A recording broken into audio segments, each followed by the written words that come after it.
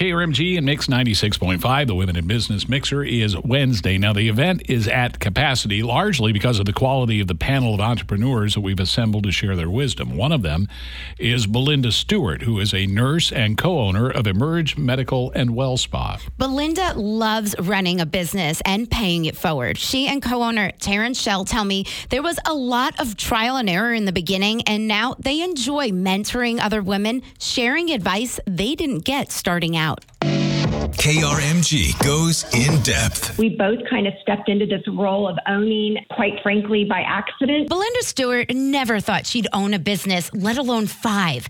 She and Taryn Shell own Emerge with 2 other partners. They currently have 4 brick and mortar locations, and a 5th is being built in Broken Arrow.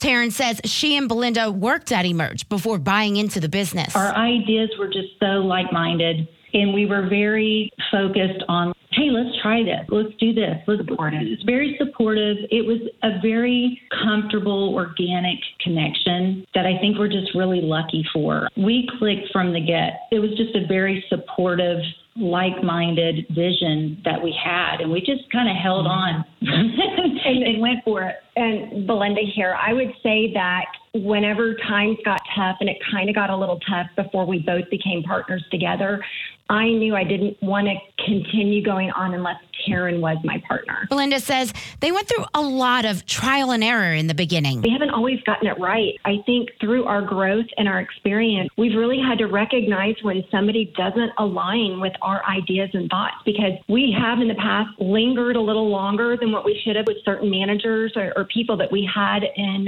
that were supporting our voice, when we're not present. And so recognizing that and putting your culture, your business thoughts and ideas first is what allowed us to grow into new opportunities. As established businesswomen, Belinda says they enjoy mentoring other women. We get calls probably weekly, like, how are we doing this? And it didn't happen in a day for us, but we love coaching others, especially women, right? Right. For their growth. There's a lot of business out there. I think it's very exciting to be able to give back. But it is, like Belinda was saying, it's nice when you talk to someone and they're just fresh out the gate trying to figure it out.